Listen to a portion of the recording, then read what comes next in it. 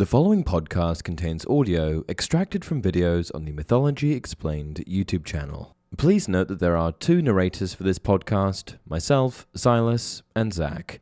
Please enjoy. Hey everyone, welcome to Mythology Explained. In today's video, we are going to discuss Ymir, the first person to draw breath in all of Norse mythology. No other god, giant, monster, or creature of any sort existing before him. A giant so colossal in size that the blood that gushed from his wounds nearly drowned the entire frost giant race. So colossal in size that his body, ripped apart after he was killed, provided all the material used to create the world.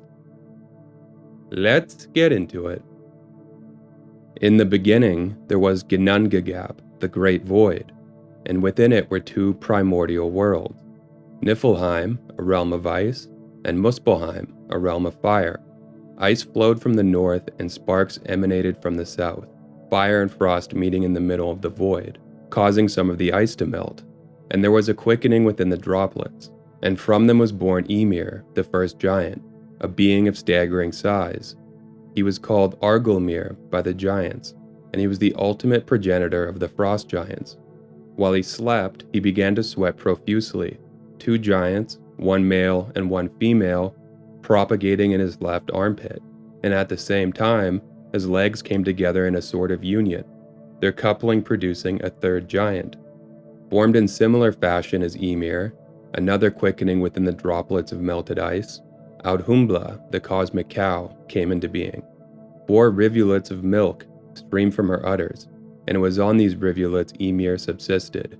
Audhumbla, in turn, nourished herself by licking the salty ice that was all around, and interestingly, this was both life-giving and life-taking for Ymir. Life-giving because it allowed Audhumbla to produce the milk from which Ymir fed, and life-taking because her licking would unearth the harbinger of Ymir's doom. Audhumbla fed incessantly, and at some point, a man's hair became visible.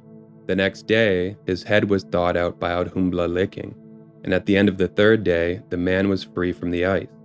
This man was Buri, the very first god to come into existence in Norse mythology, and generations later, his descendants would kill Ymir and tear his body to pieces. Buri had a son, Bor, the second god, and Bor, by copulating with Bestla, a giantess descended from Ymir, had 3 sons, Odin, Vili, and Ve. Relations between the gods and the giants, even then in the primeval past, were far from copacetic. Animosity permeated their cohabitation, and eventually, Odin and his 2 brothers attacked Ymir, killing the giant, and such was his size that torrents of blood rushed out of his wounds, producing a charnel flood of biblical proportion. The race of giants descended from Ymir was nearly exterminated, almost all of them drowning. Only Bergelmir and his wife, both of them finding salvation atop a wooden box, survived the deluge. The entire race of frost giants descended from them, as they were from Ymir.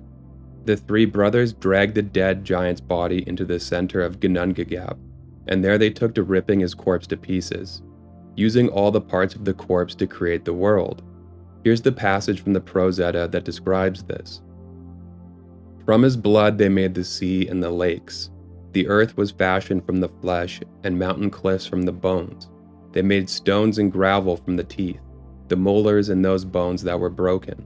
They also took his skull, and from it made the sky. They raised it over the earth, and under each of the 4 corners they placed a dwarf. They took his brain, threw it up into the air, and from it they made the clouds. The world created is described as a flat disk of land encircled by the sea.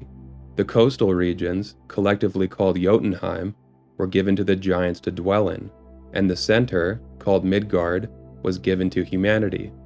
The gods protected Midgard by using Ymir's eyelashes to build the wall around it, thus keeping it separate from the outer wilds, in which the barbarous giants roam. And that's it for this video. If you enjoy the content, please like and subscribe. Thanks for watching.